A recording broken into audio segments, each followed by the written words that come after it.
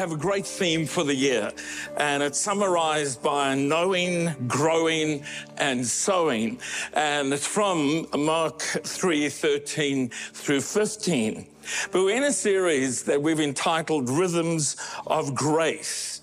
And it's based on Jesus' invitation in Matthew's Gospel, chapter 11, verse 28 and following, where Jesus says, if you're burdened, you're heavy laden, come to me. And then this wonderful statement out of the Message translation, and learn the unforced rhythms of grace.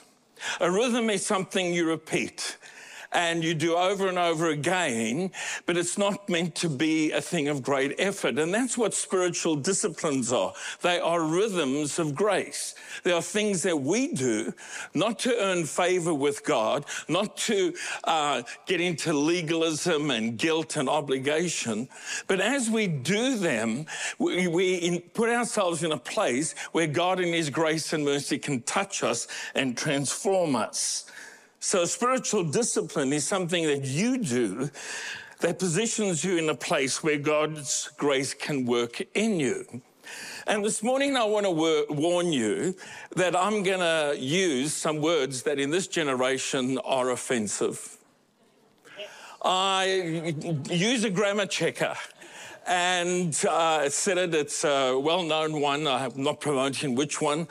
And the whole way through this message, as I checked the grammar, it said this word may be offensive to some people. And I thought, wow, but they're all Bible words. And so I want to talk this morning about the spiritual discipline, and I've entitled it, The Freedom of Submission. A deeply offensive word, apparently. Submission to some people. But let me say up front that none of the spiritual disciplines have probably been more abused than the spiritual discipline of submission. It's been distorted, used to put people down by leaders who are insecure or other relationship where there's insecurity. And nothing can put people into bondage like religion, rather than a flow of God's grace, rhythms of grace. And nothing in religion has probably been used more to manipulate people and ultimately destroy them in some way than a poor, deficient understanding of this great biblical truth called submission, that it touches every single one of our lives in all sorts of ways. And the touchstone for understanding biblical submission obviously comes from Jesus himself. Listen to what he said here in Mark 8, verse 34.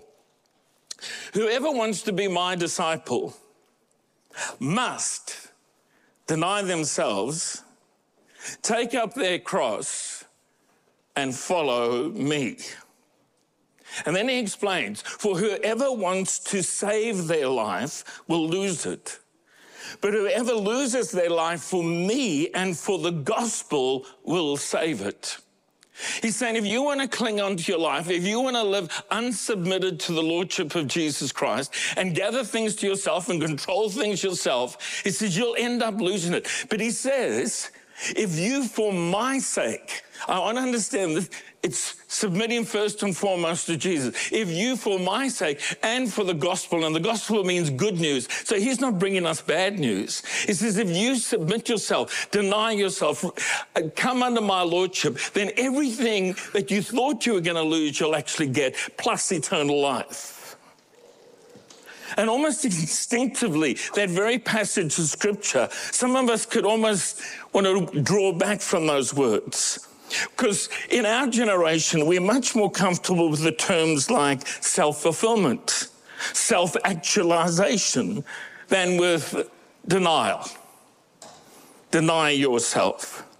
And Jesus teaches that in surrendering and submitting to him, that we really discover who we are, and we find that reality of self-actualization, not in clinging to self, but in the yielding to him. Let me just make a few statements of what submission is not. And they kind of a coverall to every aspect we're going to touch on today. Submission does not mean you lose your identity in submitting to somebody else. Submission does not mean leaving your brain at the altar. Just thought I'd pause on that one. Submission is not putting the will of another before the will of Christ. And submission, very importantly, does not mean living or acting out of fear. And any relationship where there's abuse, that's not submission, that's just abuse. And I understand for some that may trigger something, and I hope you'd be comfortable talking to one of our team or somebody else you can have confidence in. You see, Jesus calls us to this life of submitting to him, to his lordship, to our denying ourselves, because he practiced what he preached. And I want you to come with me to the Garden of Gethsemane. It's an incredible moment recorded by in the Gospels. And he's just had the Last Supper. He's introduced the symbols, the emblems of the new covenant that we're going to be celebrating in this service at the end of this message. Take this bread, which is broken, so representing the broken body of Jesus. Take the cup, the blood that was shed, sealing the new covenant. They've sung hymns and they've gone out of the city onto the Mount of Olives. And there he begins to pray in great agony, knowing what he's about to face to accomplish our salvation. It's not just the suffering physically of the cross. It's carrying the weight of the sin of all humanity. It's carrying our brokenness, our rebellion. It's everything in that cup. And in Mark's gospel, these words are recorded coming out of the mouth of Jesus in this place of extraordinary agony, in this place where all of human history is determined by what he will do in the next few hours following. He prays, "Abba, Father," he said, "everything is possible for you. Take this cup from me, yet not what I will, but what you will." And I want you to hang on to these key thoughts. The way Jesus prayed, what he said in this moment of surrendering to the Father's will. He says, "Abba, Father, I know anything and everything is possible for you, yet not my will, but yours. I would prefer you found another way of doing this, but I will submit to you, Abba, Father." Abba is an Aramaic word that it has its origins in the Hebrew and all the rest of it. And it's not just father, pater, which is the Greek word, which is quite austere. But it's a word that is tender, that is a little child would use, saying, "Daddy, catch me." This whole idea of Abba, Daddy, I'm confident in your love. I'm confident in your strength. I'm confident that you love me and care for me. And here in the Garden of Gethsemane, Jesus surrendered to his Father's will, referring to him as Abba.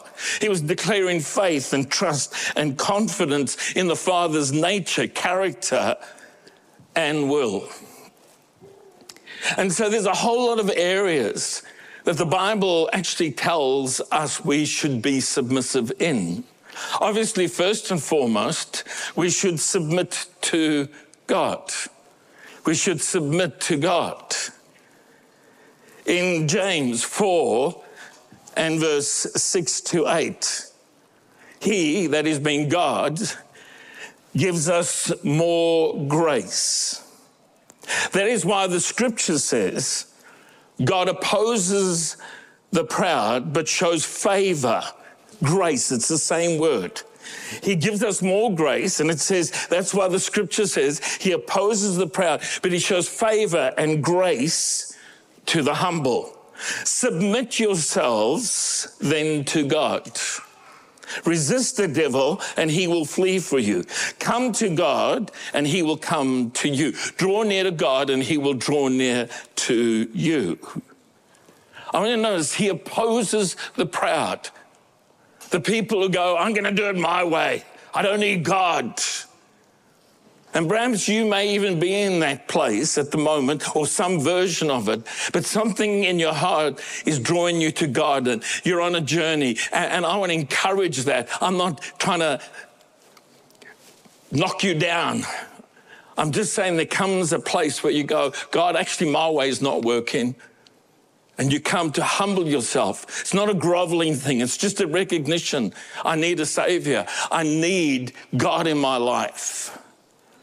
And he says, you will find grace and favor when you submit yourself to God. And you'll be able to resist the devil as you draw near to God in submission and childlike humility.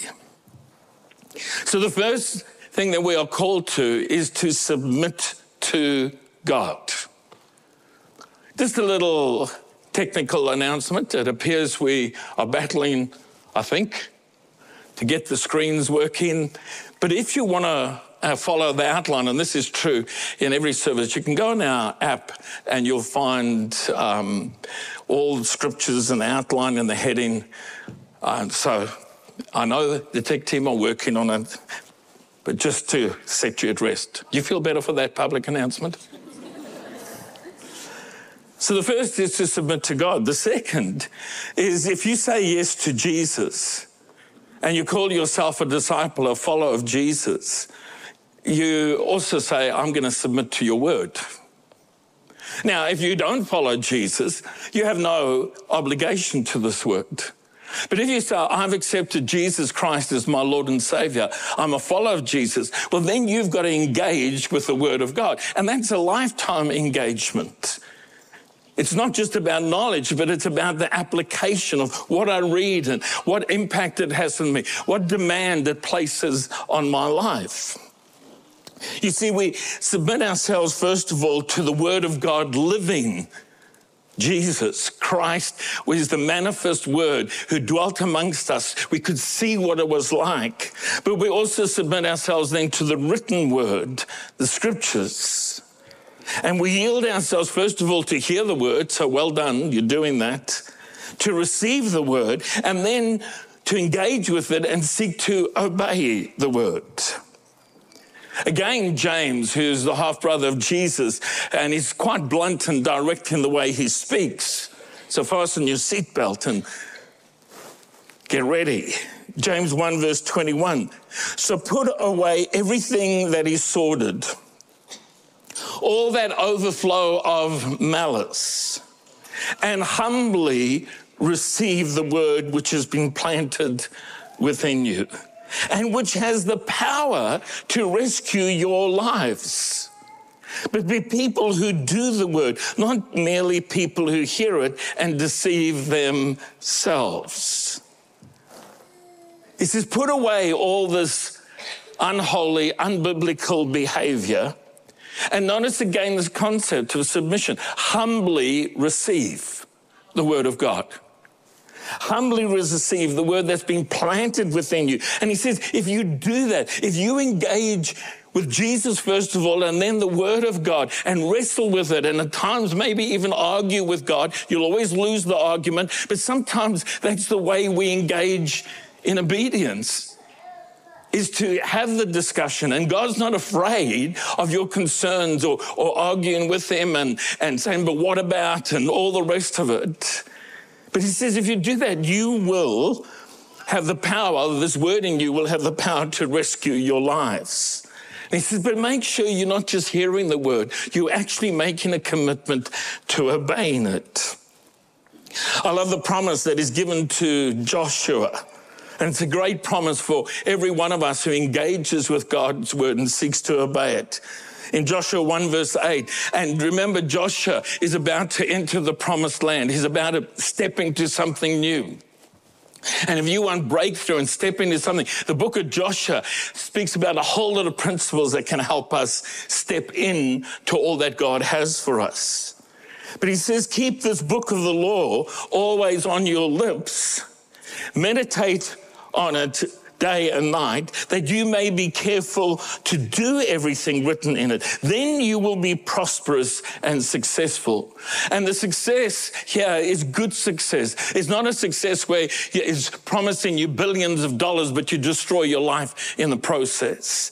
It's an enriched life. It's an abundant life. It's a life that overflows. But notice he says you need to keep this word in your mouth, your confession. It needs to engage with your mind. The Bible calls us to renew our mind. Meditate on it day and night. And then he says, and seek to obey it. Then you will be prosperous and successful. So our first point of submission is to God. The second is to his word. The third is we are called upon to submit to one another. And it's not like you stand at the door, no, you go, no, you go, no, you go. It's that attitude that we recognize Christ in each other. And even for those who don't yet know Jesus, we recognize the mark of God upon them. They created in the image of God, even if they don't believe it. It's about treating each other with dignity, consideration, and all those things. And Paul in Ephesians 5 and verse 21 says, submit to one another out of reverence to Christ. That whole issue. And it doesn't mean you can't disagree. It doesn't mean you can't have some full-on discussions about things, but it's about respect and dignity that is extended to each other in that context. And the context in which Paul writes this is submit to one another out of reverence for Christ. He says, he's talked about in the verses before, people being filled with the Spirit, people who are marked by submission and ordered relationships. And the Spirit of God leads us to humbly submit to one another and using our gifts to serve one another, not using gifts to lord it over people or to enhance your own importance, but using the gifts to serve. That's part of the submitting to one another. He then drops down into a household code of ordered relationships, wives and husbands and children, that I don't have time to drop into. But I want you to get, before you get into that, and it needs to be talked through and explained and dealt with dignity and grace. Submission within household flows from people who first and foremost have submitted themselves to God, who are, based on the previous verses, seeking God's will and God's best for everybody in their lives, who are filled with the Spirit, who are thankful worshipers, and who are themselves submitted to others. It's then that he drops into the household code of how to order relationships. And so we're called upon to submit to God, to submit to his word, to submit to one another. We are told to submit to spiritual leaders. And the most radical social teaching of Jesus was his total reversal of the contemporary notion of greatness. He catches his disciples having a conversation about who's the greatest in the kingdom of God. And even two brothers who want to sit one on the left and one on the right and set their mother up to go and ask him for it. And he challenges them that. He says, if you want to be great in the kingdom, serve. And it's the total reversal of everything that was valued in that ancient world. And even to this day, Jesus' teaching affects democratic societies, even if those elected don't understand. But they are not there to serve themselves. Not saying they never do, but not there to serve themselves, but they're there to serve the people. Jesus introduced that revolutionary idea that now is an anchor point in modern democracies. And listen to what Jesus did. It's one of the most amazing passages of Scripture in the New Testament, Philippians 2, verse 7 and 8. He, Jesus, gave up his divine privileges. He took the humble position of a slave, was born as a human being. And when he appeared in human form, he humbled himself in obedience to God and died a criminal's death on a cross. Again, whatever humility and submission Jesus calls us to, he's done it and paved the way and sown the spirit of what true biblical submission and leadership is about. And so then the writer of Hebrews says this, and for me, these are amongst the most terrifying words in Scripture as a leader, to hear my heart in this. But in Hebrews 13, verse 7, we need to understand the context. He says, remember your leaders who spoke the word of God to you. Consider the outcome of their way of life and imitate their faith. So I want you to notice, as the writer of Hebrews is now going to talk later about submission to spiritual leadership, he's talking about submission to spiritual leaders who are demonstrating their faith, who are living in a godly way, who are not abusing and misusing power. That's the context. So then he says in verse 17, have confidence in your leaders and submit to their authority, because they keep watch over you as those who must give an account. Do this so that their work will be a joy, not a burden, for that would be of no benefit to you. I want you to notice again, and I'm trying to just balance, because this is I need more authority. I need more people running around after me. I need to be able to boss people. That's not the spirit of what the writer of Hebrews is talking about here. But he's talking about in the context of church life and spiritual life, of deferring to leaders. It's not that you can't ask questions. You can challenge, you can inquire, you can do all those things. You can even say no. But he's saying they watch over you and they have to give an explanation of what's going on in your life. And he said, make it easier for them. And he says, and if you do that, there'll be a blessing for you. So we're called upon to submit to God, to submit to his word, to submit to one another, to submit to spiritual leadership. And the fifth one is to submit to governing authorities. And there's quite a few passages of Scripture that speak to this, but I just want to read Romans 13, verse 1 to 2. Let everyone be subject to the governing authorities. And remember, he's writing about a Roman government here. For there is no authority except that which God has established. The authorities that exist have been established by God. Consequently, whoever rebels against the authority is rebelling against what God has instituted. And those who do so will bring judgment on themselves. Now, again, without going into great depth on this, I want to highlight one or two things. It's called upon here that we respect the office of the person leading, even if we don't respect their decisions or choices or policies. And we have the freedom within a democracy to vote against it and not be in rebellion. But it's also talking about the social structures that cause a society to work well. So if you get caught speeding, don't come out and pray against persecution, or claim that somehow other, and if you get caught not paying your taxes, whatever you may think about what they're doing with your taxes. I'm being naughty now. But there are things that just make a society work.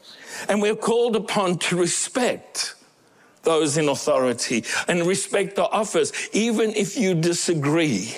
But we're also called upon to pray for them. And I've got to admit that probably we don't pray enough for those in authority. And somebody said that you get the government you pray for. And as much as possible, we should seek to cooperate with governing authorities, obey the law. But we must never allow the law to violate our conscience or cause us to disobey God's word. And there are points, and for another time that you go, where there were certain people who disobeyed because what the Lord demanded contradicted the higher law of God's word. But be careful with that. One is Daniel, where he's called to bow before an idol, and he said, I won't. And or some of his friends. Another, when he was forbidden to pray, and he prayed anyway. So there's certain points of civil disobedience, if you like. And there may even be consequences, like Daniel and the lion's den.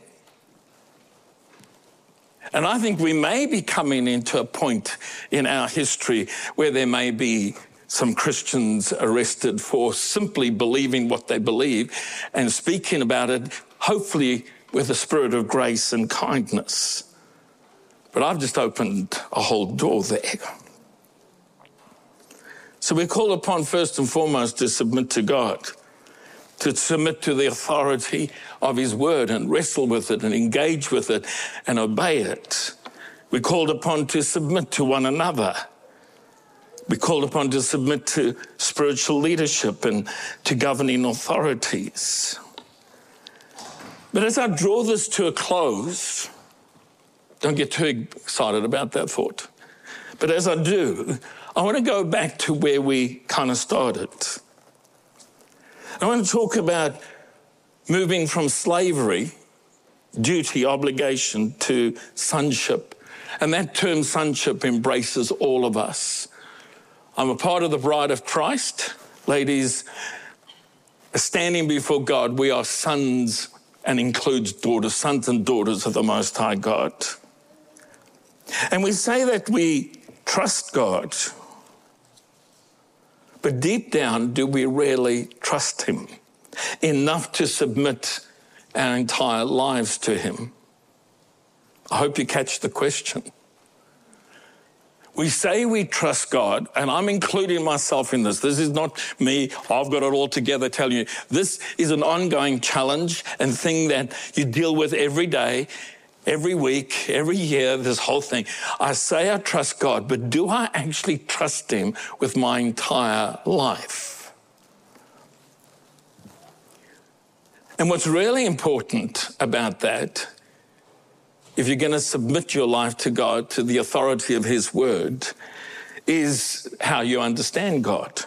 A.W. Tozer said, what comes into our minds when we think about God is the most important thing about us. He says everything in your life is going to be shaped by how you think about God. And none of us fully understand the fullness of God. If we did, he wouldn't be God. So we're on this journey, we're on this discovery. And the Apostle Paul says that we actually see through a glass darkly, but then one day we will see face to face. And so we're growing in the knowledge of God.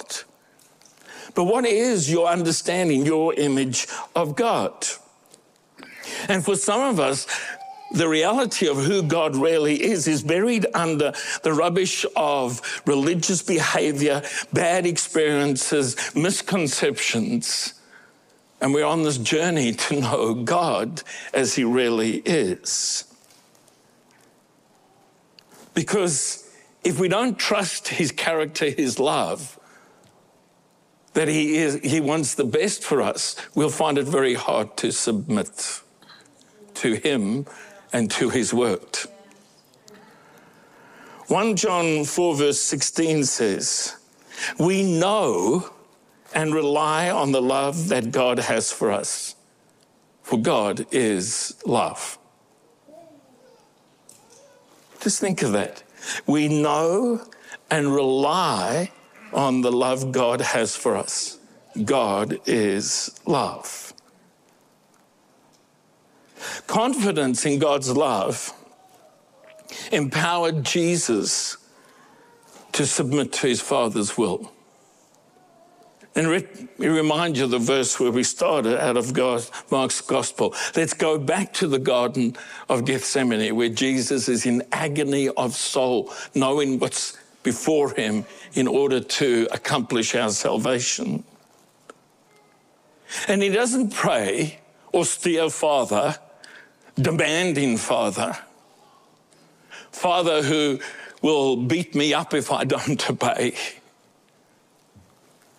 Goes, Daddy, Abba, Everything's possible to you. And I'd rather you took this cup from me. I don't want to go through the horror of what I know awaits me in the hours ahead. But Abba, Daddy, not what I will, but what you will. And Jesus invites us into that relationship with our Heavenly Father. By the power of the Holy Spirit, that we discover, get a revelation of, a growing one, that he is Abba, Father. Listen to what Paul says in Romans 8, verse 15 and 16. The Spirit you received does not make you slaves, so that you live in fear again. Rather, the Spirit you received brought about your adoption into sonship. And by him, by the Spirit, we cry, Abba, Father. And the Spirit himself testifies with our spirit that we are God's children. And if you're struggling with the issue of submission, which we all do at times, in submitting ourselves to God, in handing our lives over entirely to him, in trusting his will, his goodness, his character, then we should be praying, Holy Spirit, would you awaken in me that sense, that understanding, that revelation that I'm a child of God. He doesn't want me to live like a slave. He doesn't want me to live in fear. He wants me to live in that Abba Father encounter. Paul's big on this in Galatians 4, verse 6. And because we are his children, God has sent the Spirit of his Son into our hearts, prompting us to call out, Abba, Father. It's a lot easier to submit to somebody you trust, who you know loves you completely, who would give up everything for you, because that's exactly what God did. God so loved the world that he gave his only begotten Son, that whosoever believes in him would not perish but have everlasting life. It's not the fear of God that should cause us to submit to him. It's the love of God.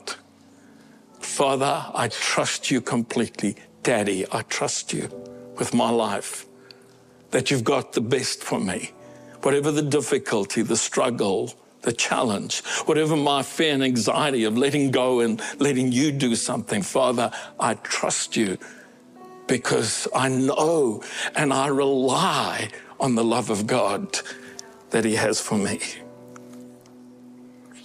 Abba, Father, he said, everything is possible for you. I don't want to drink this cup, yet not I will, but your will be done. What an extraordinary prayer, extraordinary thing that Jesus modeled.